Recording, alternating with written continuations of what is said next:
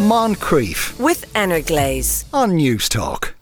Pope Francis has announced that this coming September he will be creating 21 new cardinals, a move that's being widely interpreted as an attempt by him to secure his legacy. On the line is Colm Flynn, an Irish reporter and broadcaster based in the Vatican. Afternoon, Colm. Very good afternoon. Good to talk to you, Sean. Now, just to explain this, do all cardinals get a vote on who the next pope would be, or is it a group within that?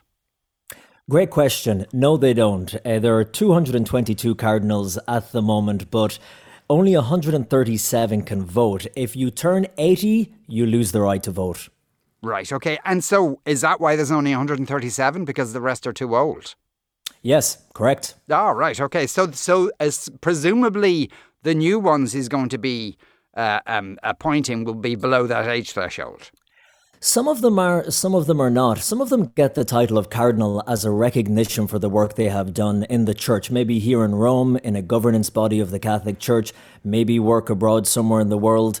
But the ones that Pope Francis seems to be appointing now, who have the right to vote, are the ones that he sees as kind of ideologically aligned with him. And they're the ones that it's believed he wants to bring the church into the future to continue his vision for the church. Now, and something like 73% of the cardinals who will have a vote have been appointed by him. That's a massive turnover in cardinals.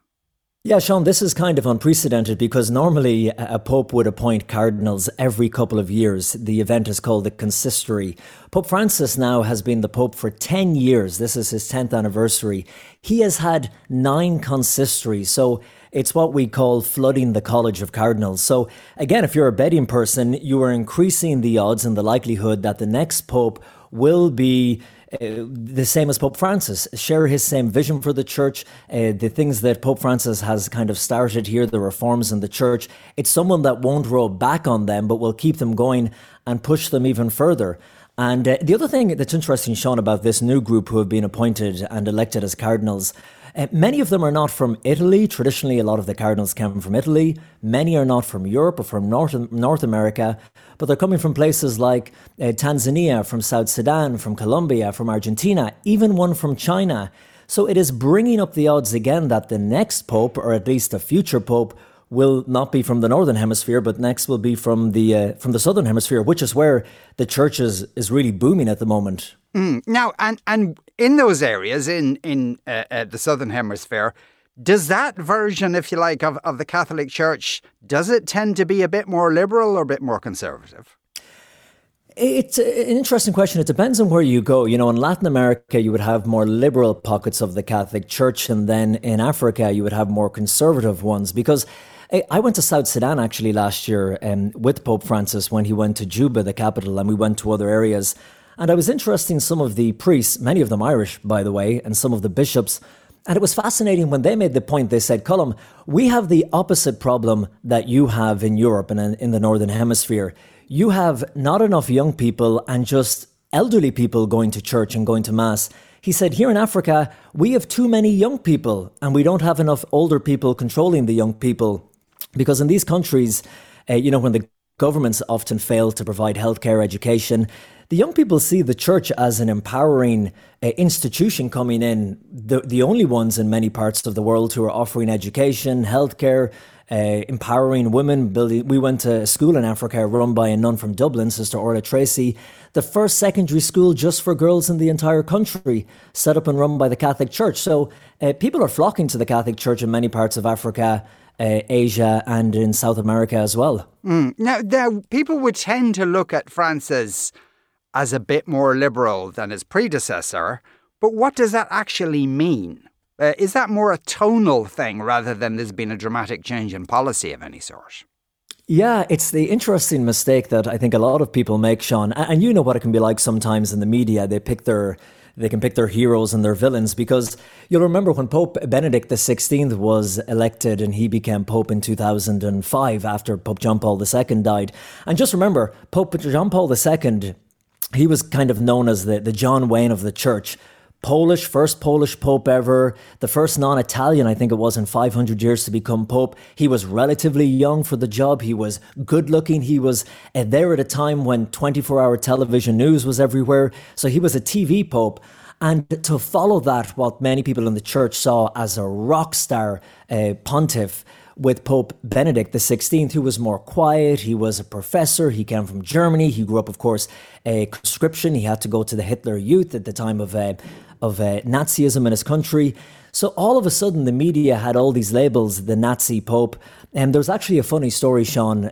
Many moons ago, there was a famous Pope who one night went out into the balcony of the Basilica of St. Peter's, just next to where I'm sitting now chatting to you. And it was a starry night in Rome, and there was people thronged into St. Peter's Square. And he made this speech, and he said, when you go home tonight, tuck your children into bed, give them a kiss, and tell them that comes from the Pope. The day after Pope Benedict was made Pope, there was a piece in a very famous Italian newspaper here, and it said, it showed Pope Benedict on the balcony under the starry night, and it said, when you go home tonight, give your kid a good spanking and tell him it comes from the Pope. And he wasn't in the job. He wasn't in the job even one day. When Pope Francis came in, of course, Pope Francis, first Argentinian Pope, Jesuit, Latin America, he decided straight away that he wasn't going to live in the papal palace. He said no thank you to the papal summer residence at Castel Gandolfo, where I was actually there this weekend. And he said no to kind of a lot of the trappings of the papacy. That won him a lot of admiration, let's say, in the mainstream media, with Catholics who maybe don't practice that much, or, kind of more progressive liberal Catholics. But conservative Catholics, more traditional Catholics, they saw this as kind of alarm bells ringing across the church. Now, the Vatican is as political as anywhere else, perhaps even more so, you could say. Is there, while he's putting all these things in place, is there pushback internally within the Vatican? Yes, there is. But you see, more traditional Catholics are caught in a bind because the Pope is the Pope. He is the successor of St. Peter. He is God's man on earth. We believe that he has been picked by the Holy Spirit. You know, when the cardinals go in to vote, this group of men, they believe that it's the Holy Spirit who is working through them to pick the man who is going to take that chair and lead 1 billion Catholics all over the world. So when the Pope says something that Catholics don't agree with, they are caught in this bind. Is it the work of the Holy Spirit? Is this divine inspiration that we should follow? Or is it okay to criticize and critique the Pope? So it was very interesting up until recently when Pope Benedict XVI was still alive, Sean. You know, he died on New Year's Eve in December, just gone. But you had this time where you had two popes living within the walls of Vatican City for the first time, I think, in history. The last pope to retire was 600 years before that. So again, if the Holy Spirit picks you, Sean, and says, Sean Moncrief is to be the next pope, how do you resign? How do you hand in your resignation to the Holy Spirit? And do you know if he accepts it? So a lot of Catholics were pledging their allegiance to Pope Benedict XVI. And then the other camp were pledging their allegiance to Pope Francis. But to go back on a question, actually, Sean, to answer what you said, tonally, Pope Francis is very different to Pope Benedict. They're two very different people. But actually, when it comes down to the nuts and bolts of what the church teaches and believes, they preach the same thing. Pope Francis is famous for the "who am I to judge" line, which he actually said on a plane coming back from Ireland when he was asked about people in same-sex marriages and if they would go to heaven or if they were committing sin and living in grave sin. He said, "Who am I to judge?" But as recently as last year in Germany, and Germany has one of the wealthiest and most powerful Catholic churches still to date in Europe, they have introduced, the bishops there, a new protocol where they will allow the blessings of same-sex couples. Now, that went all the way to the top here at the Vatican, and Pope Francis came out very strongly and said, you cannot bless same-sex unions, and marriage will always be between a man and a woman. But when the Pope says these things, they don't kind of travel as much as the headline of who am I to judge? But Benedict, if you read their writings, you read their theology and their doctrine, they're pretty much on the same page on all of the main issues. Now, and he's a good age, the health isn't great. Do you think it's likely he'll retire as well? This is something that is the million-dollar question here in Rome, and we speculate and we wonder. Pope Francis is 86 now. He was born back in 1936 in Argentina. He became a priest in 69, and he's older than Pope Benedict was when he retired. Now, when he's been asked about this, I've been on the papal flight with the Pope, and journalists have put it to him, Holy Father, are you going to retire?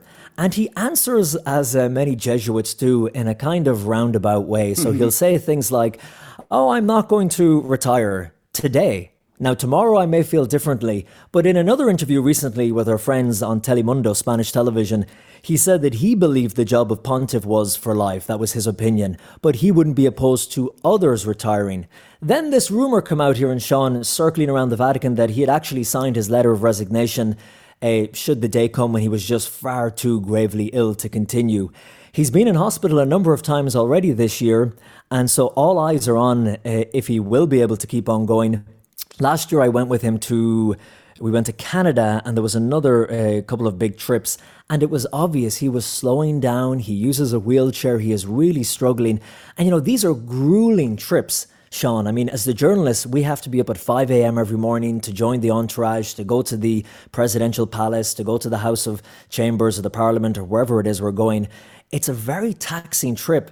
And in August, we are going to Lisbon. The Pope is due to go to Portugal for World Youth Day. It is going to be insanely hot there. And then right after that, he's due to go to Mongolia, which will be an incredibly long trip. So all eyes now are on the Pope and his health and how long he'll be able to keep on going for. Colm Flynn is an Irish journalist and broadcaster based in the Vatican. Colm, thank you very much. My pleasure, Sean. Thank you.